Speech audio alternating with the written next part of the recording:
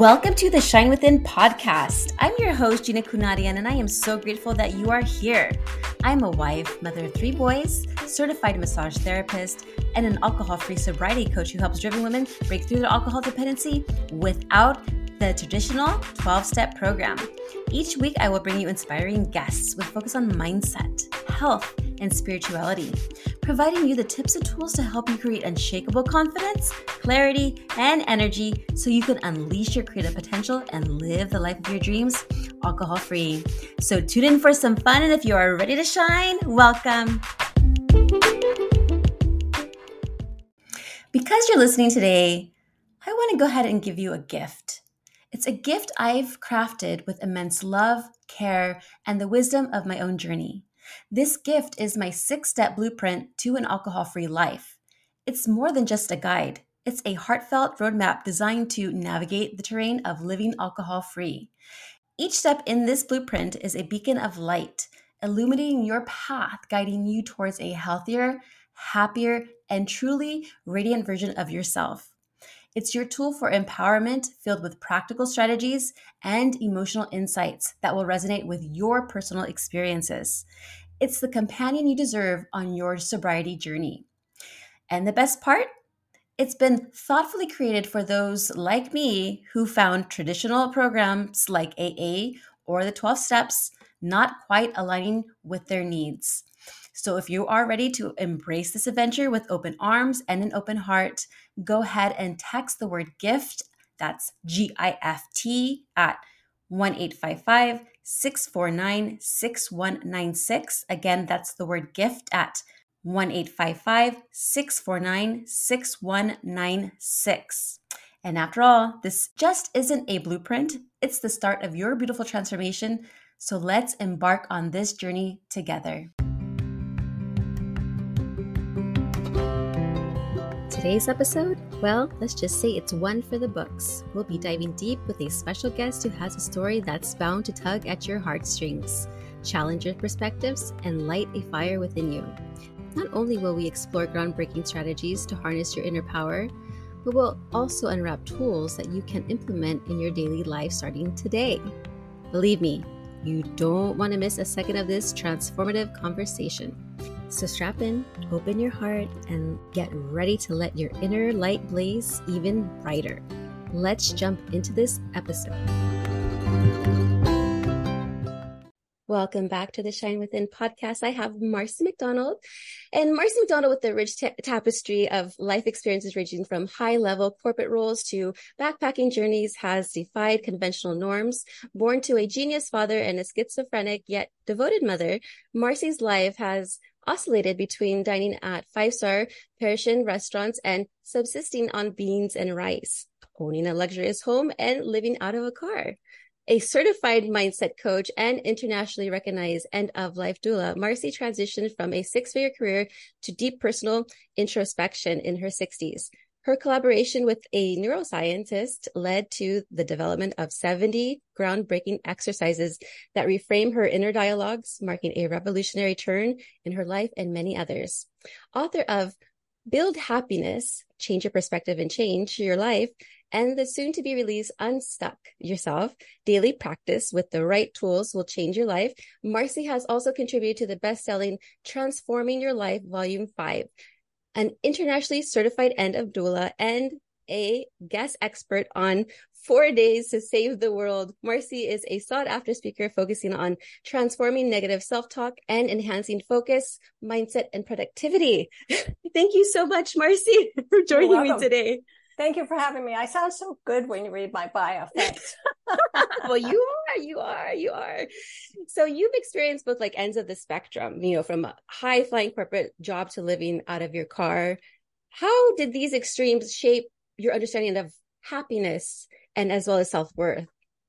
Well, for one thing, if nothing else, it proves that if I can change and learn how to be happy, anybody listening can change and learn how to be happy.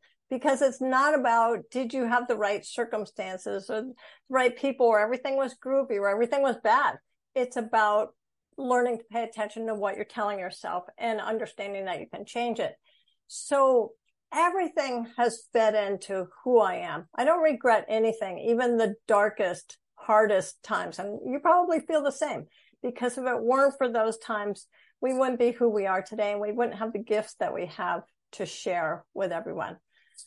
And on a practical level, excuse me, it makes me, I think, a better listener, because I understand whatever you've walked through, I have no right to judge it. My job is only to listen to you as deeply as possible. So few people ever feel heard. And that's one of my gifts. I have a listening heart. And so being in all those experiences has taught me that you don't know what someone's going through. So. Yeah, absolutely. And thanks for sharing that, because I was just talking to you before that in my recovery, I didn't go to AA. I didn't do the 12 steps. I immediately sought out a mindset coach. And that is the reason why I never went to AA. And also doing the 12 steps, because that mindset coach taught me, like you just said, about communication and how it is very important just to be the listener. Because sometimes we always want to give our input and say something, and then, the person doesn't feel like, okay, you didn't hear me right. So I appreciate you being a good listener. That is a beautiful gift to definitely have. And, but I was going to ask you, because you worked in the corporate world and then you got into entrepreneurship. At what turning point did you decide, like, you know what, I'm done with the corporate world. Let me go ahead and seek out into this coaching realm? Well, it was actually kind of a long journey, because I worked for a company that at the time was the leader in lifelong education, for people who just love to learn. And we worked in video and audio, and I was at the forefront of every new kind of course we had. And I worked with Smithsonian and National Geographic. I mean, it was just amazing people. So my area was content. I co-ran product development, and we got a guy who was chief brand officer. I reported to him, who hated our content. And that was a problem, because that was my area. So we started to have a lot of conflicts. And by the last year of my job, I was literally crying every morning before I went to work. He was a genius in a lot of ways, and I learned a lot from him. But on the other hand, he was a bully. And so half my job became protecting my people from him, which means that my co-director and I took the brunt of everything he was handing out. Well, one night I was supposed to go on a long retreat weekend, and I had let everybody know, look, I'm not working 50, 60 hours this week. I'm leaving early Friday because I have committed to doing this. And Friday at around 9 a.m, my boss said, hey, by the way, I'm going to take a long weekend, and you need to work out all these intellectual property rights with National Geographic. And I said, no, that was your job. I told you what to do. You didn't do it. You said you were going to do it. I said, nah, I'm not going to do it. I don't feel like it. And he left. So I didn't go on my retreat, obviously, when I was supposed to. And at about 8 o'clock that night, I was brokering this deal on the phone with a VP from National Geographic, who also wasn't getting to go home. And all of a sudden I realized I'm the only one in the building, 4 stories, and I am the only one here. And this has been happening to me for years and years. I'm done. I'm beating myself up day after day, trying to be better than everybody else in order to feel good enough.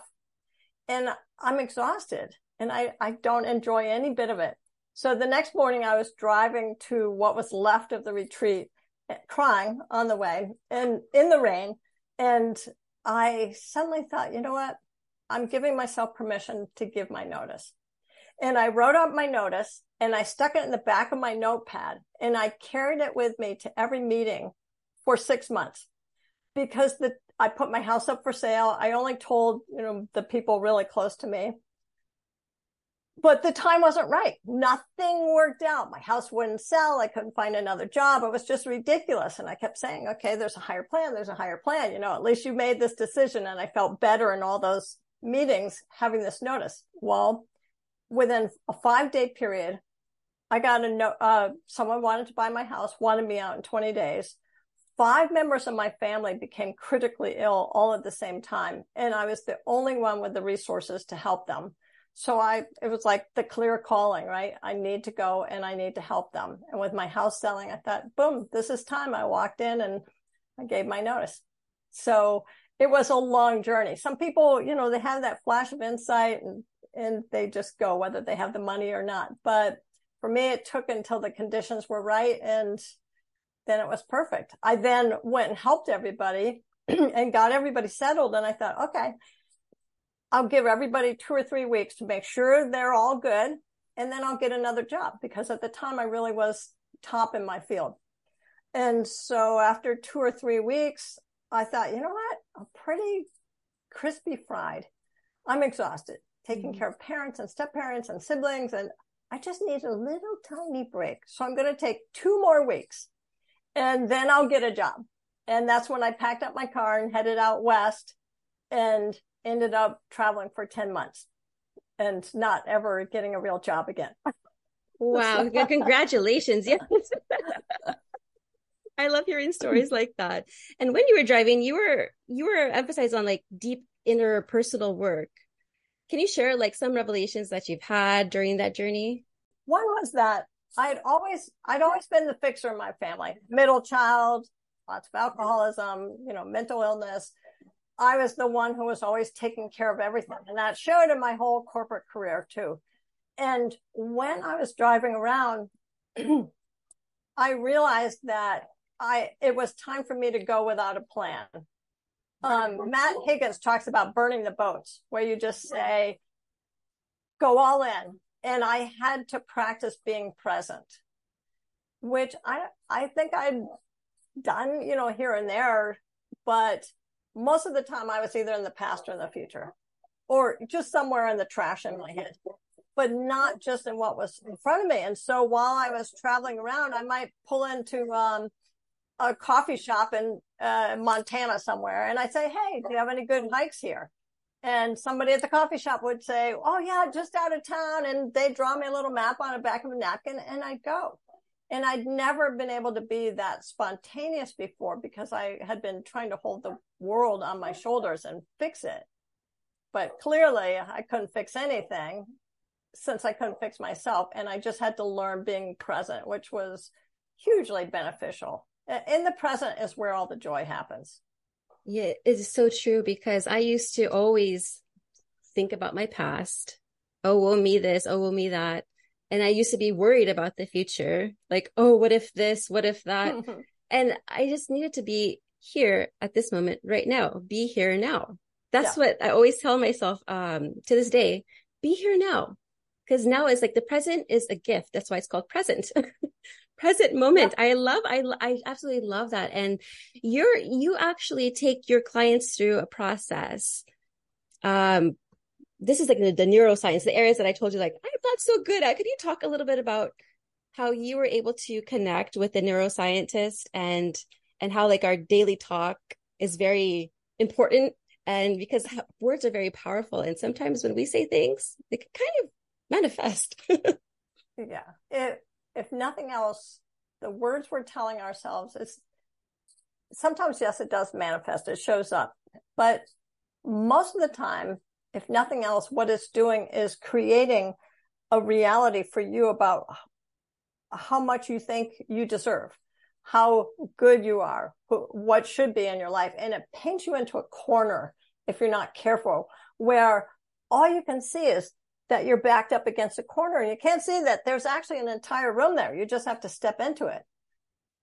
Every decision, every feeling gets colored by this belief that you're in that little tiny corner. So yes, our self-talk is hugely powerful. So when I was at this previous corporate job, I had worked with a neuroscientist to create a course, and he reached out to me. I was doing some consulting and said, can you help me change this book on neuroscience for leaders into an online course? I said, sure, that's what I do. He gave me the book, and I sat about reading it in order to help him. And it just was like someone put a firecracker in my brain. A supernova went off, because he explained things so clearly that even though I'd read some neuroscience before, whatever, I never got what was important to us about it. It was always so complex. You're just wrapping your mind around the science and saying, science. But this is actually really simple. We have an emotional mind and a rational mind.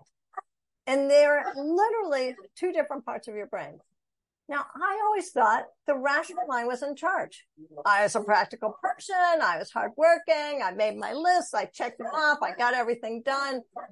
Rational mind's in charge. But no, not even close. So you just blinked. And the time you blinked, the rational mind was able to process about 64 bits of information. I mean, that's a lot, right? Yeah. The emotional mind could process a quadrillion bits of information. 64 bits or a quadrillion. It's like the difference between a speck of sand and all the beaches in the world. And that right there was so liberating, Gina, because I understood that if the emotional mind is in charge, no wonder nothing I have tried has worked. I mean, I've tried yoga. I've tried Tai Chi. I've read a million self-help books. I've gone to retreats. I've gone to spas. I tried drinking. That definitely didn't work for me either. I tried lots and lots of things, spending lots of money, having lots of sex. Nothing penetrated, because if you don't change what's inside, no matter how many things you try on the outside, it's not going to work. But when you understand you have an emotional mind that's in charge, and you have a rational mind that's saying, emotional mind's in charge. I don't have to do anything. She's got it. I just sit back. I have a donut. It's completely off the charts different from what I thought was going on in my brain. And so once I understood that, I understood also that in order to work through all this negative self-talk and history and everything that we're all carrying around. I don't care how healthy your upbringing was. Everybody's got junk they're carrying around in their heads. And whether you're aware of it or oblivious to it, we're carrying it around. So you have to balance the emotional mind with the rational mind. And you have to call on that rational mind in order to say to the emotional mind, hold on a second. Let's balance out. I want to be in charge here for just a minute, and let's unpack what's going on. What are you feeling? Oh, where did that feeling come from? Well, for the emotional mind to work that fast, it pulls from the past. And it pulls where there's the most energy, which is what? The positive past or the negative past? What do you think? It's the negative. The negative, exactly. It's like sparking all around in the background, and the emotional mind says, aha, this is just like that time 20 years ago when that guy dissed me, or when my mother said I was no good or I would never amount to anything. And we apply that like icing on top of the cake that is the present, and say, oh, this is a chocolate cake. This is what this means. When it has nothing to do with it, we're applying that recollection of the past onto that present moment in order to know how to react. So we react. And that's why it doesn't matter if you read a good self-help book or you went to a great AA meeting. You haven't practiced doing things a different way. But when you start working with this neuroscience piece, you can teach your brain to pause, disrupt that emotional mind, the lava flow, and ask yourself what's really going on. And once you can ask yourself what's going on, then you can start saying, well, what do I want to have going on? I have a choice here. What do I want my choice to be?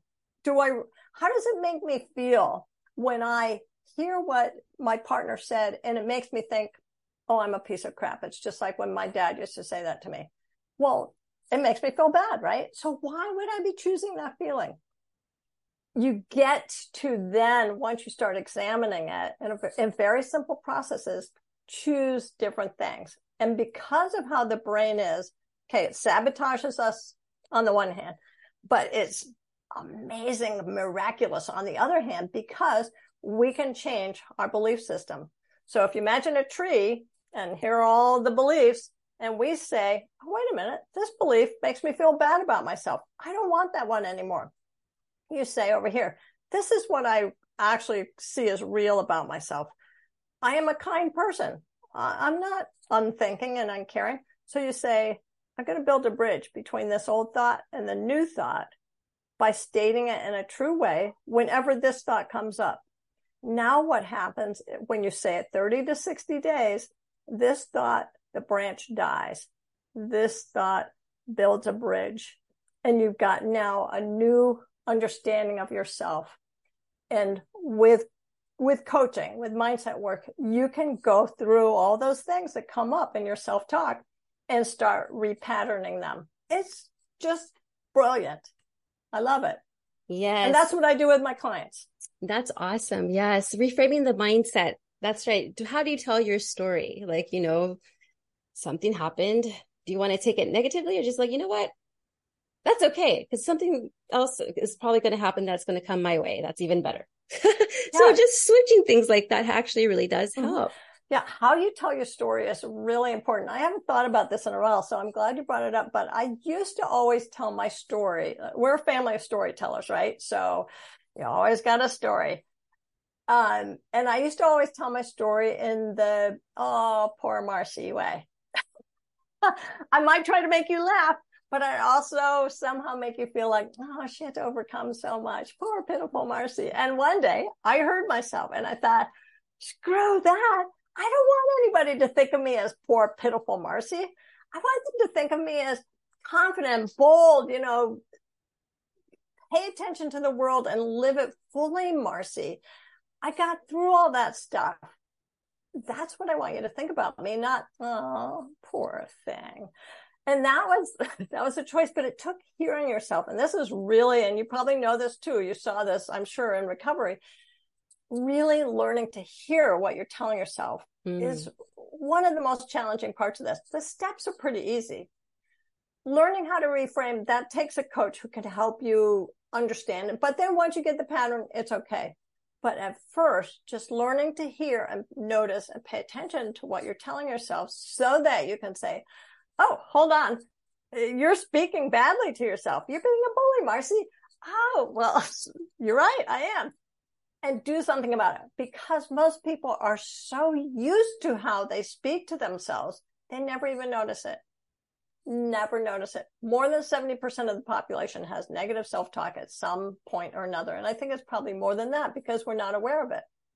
I've worked with clients who, are talking away and they don't even hear that they've just called themselves fat, or they just said they could never do something, or that's okay for other people, but not for them, or, whatever it is. We have to notice it, and then we can do everything. Right. Yes. It's like how we talk to ourselves. Would we say that to a little child or to a stranger that we don't even know? Why are we hating on ourselves so much? Yeah. How do we love ourselves, Marcy? Well, you have to realize you are perfectly lovable just as you are. But to do that requires some unpacking. So I recently had a client, it's a wonderful client. I just adore her, who we realized when we did some inner child work, starting from when she was about 9, started to get all this negative messaging about herself and expectations about what it would take to be lovable from her school and from her family.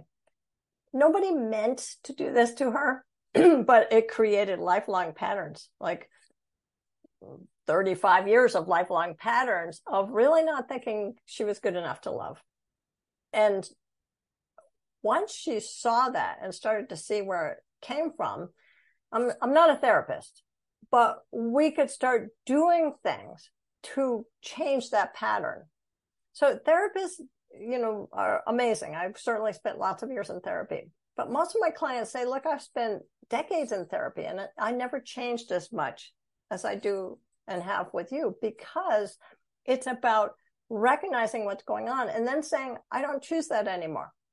Here's what I'm going to do instead. And actually being very practical about, on a day-to-day basis, paying attention to what you want and building these bridges so that you can shift how it is you really feel about yourself. So you do love yourself. It takes practice. Sometimes it takes faking it till you make it. But if you do it repeatedly, 30 to 60 days, you build a new habit. That's right. Yeah. So starting to look in the mirror and be like, you know what? Even though if you don't feel good, you say, you know what? I am beautiful. Yeah. You can put some passion in there, because the emotional part there is very important, like you were saying. Yeah, it is true. And, but it also has to be true, what you tell yourself. So I'm sure you have tried affirmations. Affirmations are when we make kind of a declaration, and it's out there. It's not present. It's in the future.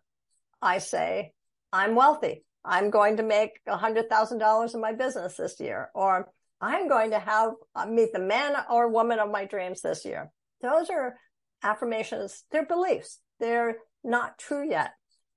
And they're fine because they at least get you directed in a positive way, right?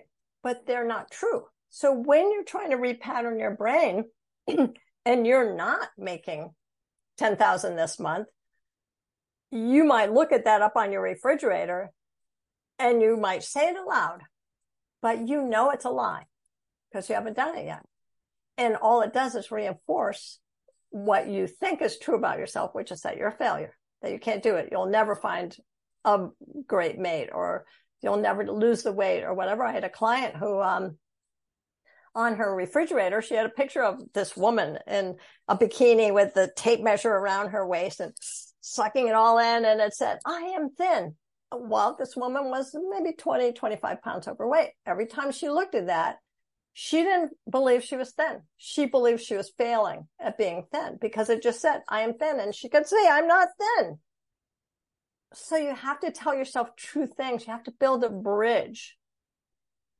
She could say to herself, she learned to say, to be healthy, I need to lose 20 pounds. There's no judgment in that. Here's the difference. I am fat. I need to lose 20 pounds. You take the judgment out of it, you make it a true statement, and then your mind can start filling in what you need to do to lose those 20 pounds, because now there's no judgment. When there's judgment, everything comes to a halt, or we make decisions that aren't going to get us where we really want to be. Your reframing has to be true, and it has to be without judgment. So it's positive, neutral, without judgment, and true. That makes total sense. Yes, because sometimes affirmations, when you're saying something, you don't feel it. It's not resonating with you. It's not going to work. You're like, it's not right. This doesn't feel right to me. No, and I feel really bad. I've met people who say, well, my coach said I just had a bad money mindset, and that's why I'm failing at my business. And that puts the onus on the person instead of the coach. The coach needed to be able to say, here's the bridge to believing in yourself enough to do the work to do that. Because when we don't believe in ourselves, it's very hard to do the work. Or we work overboard, like I used to do, in order to prove ourselves at the cost of everything that was inside of me. The onus is on the coach to show you what to do today, throughout the day, to make those changes in yourself, which are entirely possible for every single person here. Yes. And now, do you work with entrepreneurs as well? I work with entrepreneurs. I work with a lot of very successful women who have gotten to a point where they're waking up at night saying, oh my God, is this all there is? I gave everything and I don't feel anything anymore. So I work a lot with both entrepreneurs and very successful people.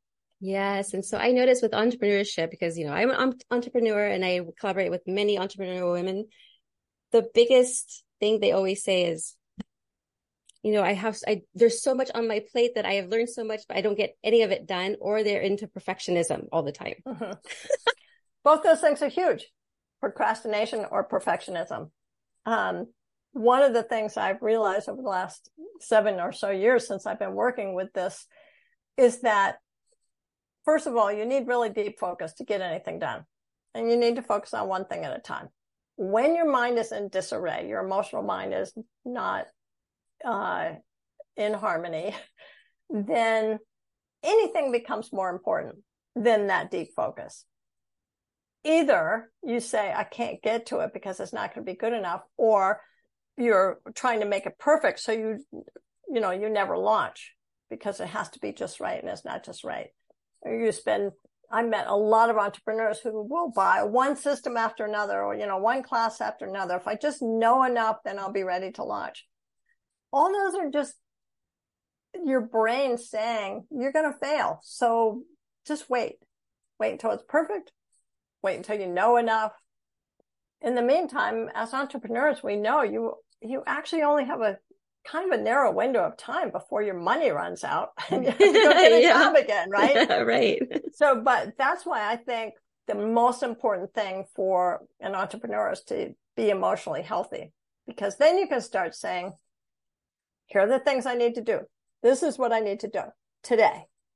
This is the most important thing today. This will move the needle. These are my superficial things. I need to get them done, but I don't get them done until I do the one most important thing. They're the whirlwind of stuff that needs to get done. And if it drops off, it drops off. We also learn to say, hey, I had a webinar and nobody came.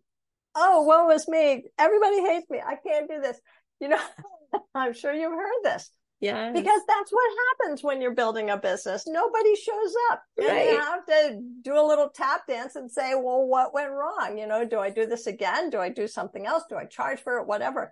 But the one thing you don't do is say, it's my fault. I'm a failure. The thing you tried to do might have failed or come way below your expectations. But that still doesn't mean you're a failure.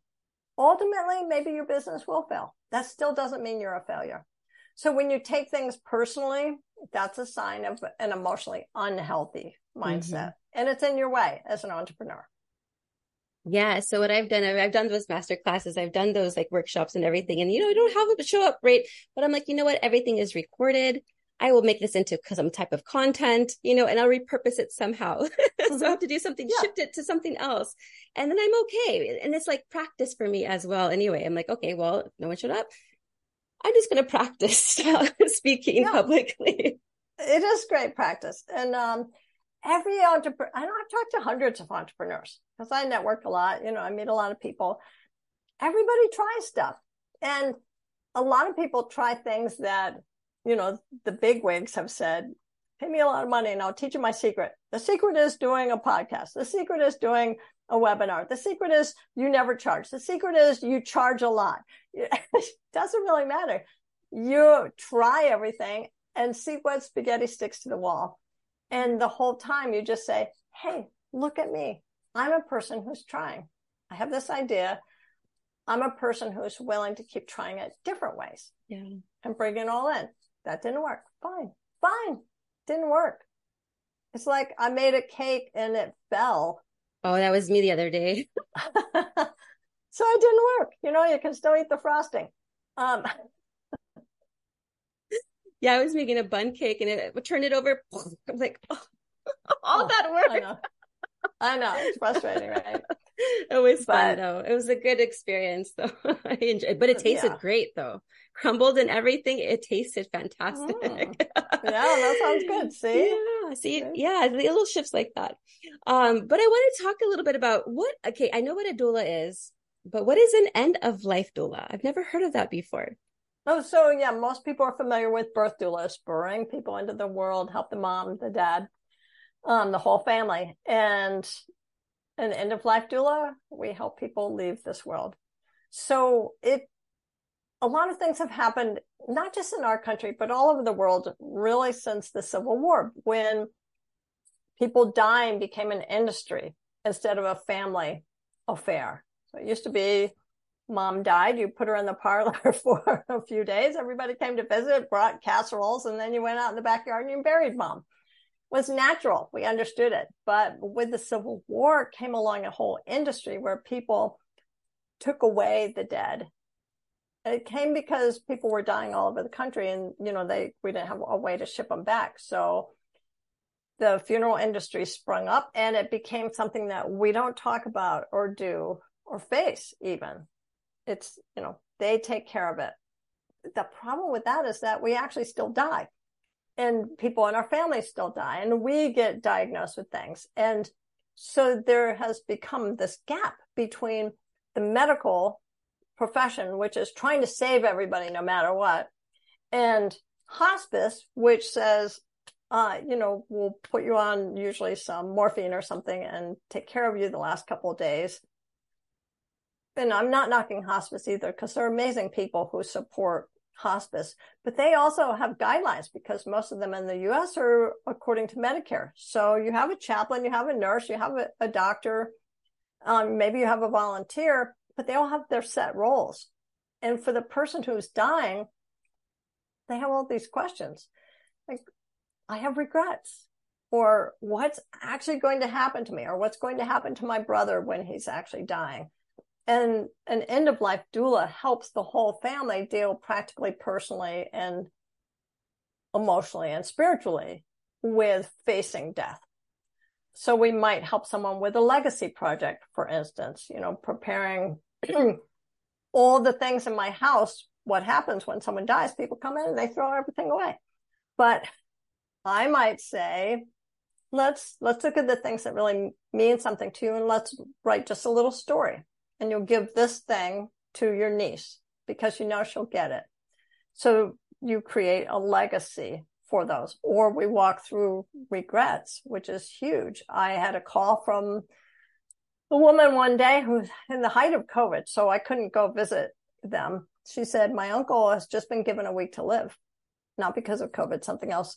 And she said, he's full of regrets. He feels horrible. He is definitely not at peace with his life.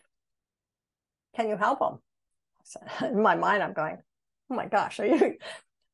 I don't know. I don't know if I can, but they asked. And so I said, sure, I'll do my best.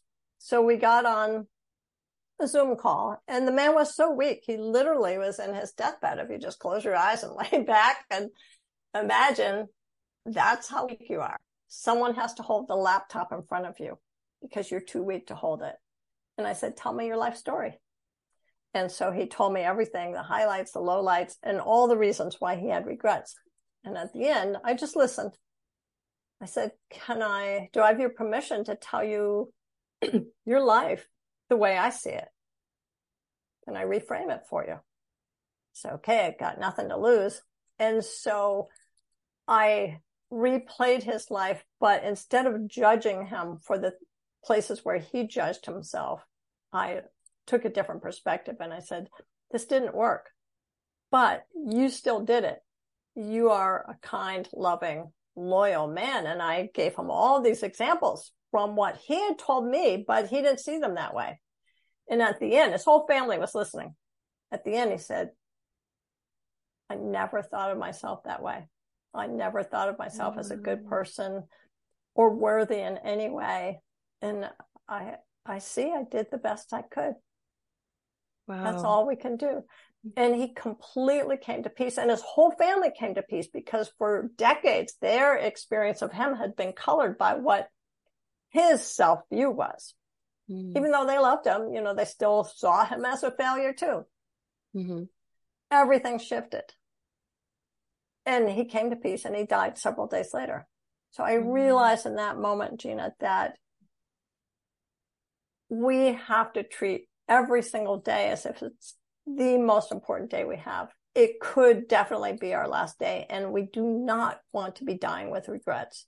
Right. And so I actually front load all my programs with end of life exercises to bring you to that understanding as best I can without you actually being sick and dying, which I don't want, but to help you imagine it, because then you have so much clarity about what truly matters to you and about what you don't want to have happen to you, where your regrets would be, and what you need to change with an urgency you didn't have before that says, I can't wait forever to change these things. I can't wait 40 years to start loving myself. I can't wait 40 years to start a business, to, whatever it is. I have to deal today with these things. So I help people at the end of their lives with those dying regrets, practical things, whatever. And then I pull that over into my coaching for the living, so that everyone I work with starts from that position of understanding how very precious today is. And then they're ready to do the work. Oh, I love that. Yes, I remember I always coached, if you had 10 minutes to live and you knew you were going to die in 10 minutes, what would you do? Mm-hmm. It's like, oh my goodness, what would I do? I'd be like just being grateful for a lot of things, apologizing and just trying to do the best you can do. Yeah. It's a lot about living in the present, but you need to live intentionally in the present, right. Having an understanding of what really matters. So, I talk to a lot of people who are beating themselves up, sometimes by beating other people up. Not physically, but in their heads. They're angry at what someone else has done to them, or they're, finishing out arguments the way they needed to if they had only just thought of something at the time. And it seems like it's all about that other person. But that's still negative self-talk. It's still somebody or something negative living rent-free in your head, which you don't want. You want to choose what's living up there. That's right. I remember, the roommate in your head living rent-free. Yeah. Yeah. That's right. You want them to be on your side, not against you, but, for you, or your cheerleader. Now, your book is coming out, Unstuck Yourself. Can you talk a little bit about your book? Yeah, and in fact, it's in pre-launch. So you can actually get it on Amazon right now. Nice. It's called Unstuck Yourself. Daily practice with the right tools will change your life. So a lot of people feel stuck, right? And getting unstuck is something we try to do, but it's like we pull ourselves out of quicksand and then we just jump over into a new pile of quicksand and get stuck again. So one thing I've realized in the last 7 years since I wrote my first book, and then now with this book, is that we get sold a load of goods with most mindset programs and Joy to the World programs and all these programs out there, which give you an experience where you can feel good and feel charged up at the moment. And, people have weekends, or they have one day, or they have coaching that costs $50,000 or whatever it is. But unless you're going to do the work, it doesn't matter. They're all just good ideas, and they're useless unless you start applying them. So what I did is I pulled together the three mainstays of my coaching, which are number your days. Understand today could be your only day, so you got to live it, love it, and learn from it. Shift your self-talk, because the biggest way to be present in your life and happy is to make sure your self-talk is emotionally healthy. And then third, you use those two to live in your now. That's being present. And so in the book, I walk through those three processes with many very practical explanations of how this works in your life and things to try, because I don't want you to go out there and not do anything. I want you to start trying. Even if you only start to understand the difference between the emotional mind and the rational mind, so you can pay attention to what's going on, that's something. But change happens when you do something, and most of it happens when you practice. You don't get to be a pianist if you never play. You don't get to be in shape if you never work out. You don't get to be a podcast host if you don't have some podcasts on a regular basis. Yeah, right. It all takes practice, but the practice is easy once you develop it as a new habit. Mm-hmm. Yeah. So it's Absolutely. Out right now. Go get it. Yeah, go get it. I will have all the links in the show notes, but where can people follow you, find you, work with you? So my website is selfmasterytransformation.com, or you can go to marcymcdonald.com. It's the same website. Nice. And then you also have a listener's gift. I do. The 7 steps to silence your inner critic, right? The 7 steps to silence your inner critic. Remember. Yes. So this is, we've danced all around your self-talk, but this gives you 7 things you can start doing right away to notice and change that inner voice, your inner critic. Who needs it? Yeah, that's right. Who needs that? The inner voice telling us negative stuff all the time. Yeah. So it's free, and it's a launching pad for everybody listening. So thanks for remembering us. No problem. And anything else you'd like to share?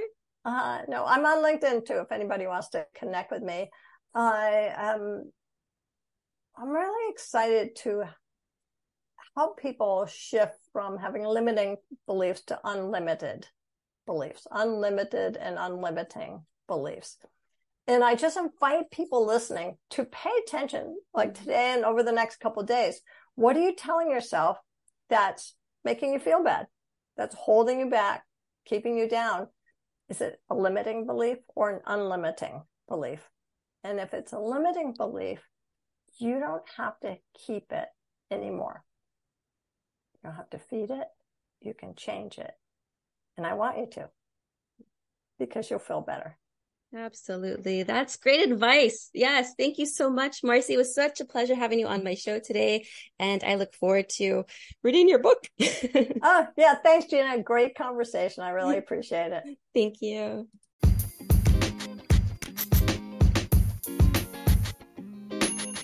I want to give a shout out to FeedSpot. They recognized my show as being on the 50 Best Women Sobriety Podcasts. I'm super excited about that, and I couldn't have done it without you.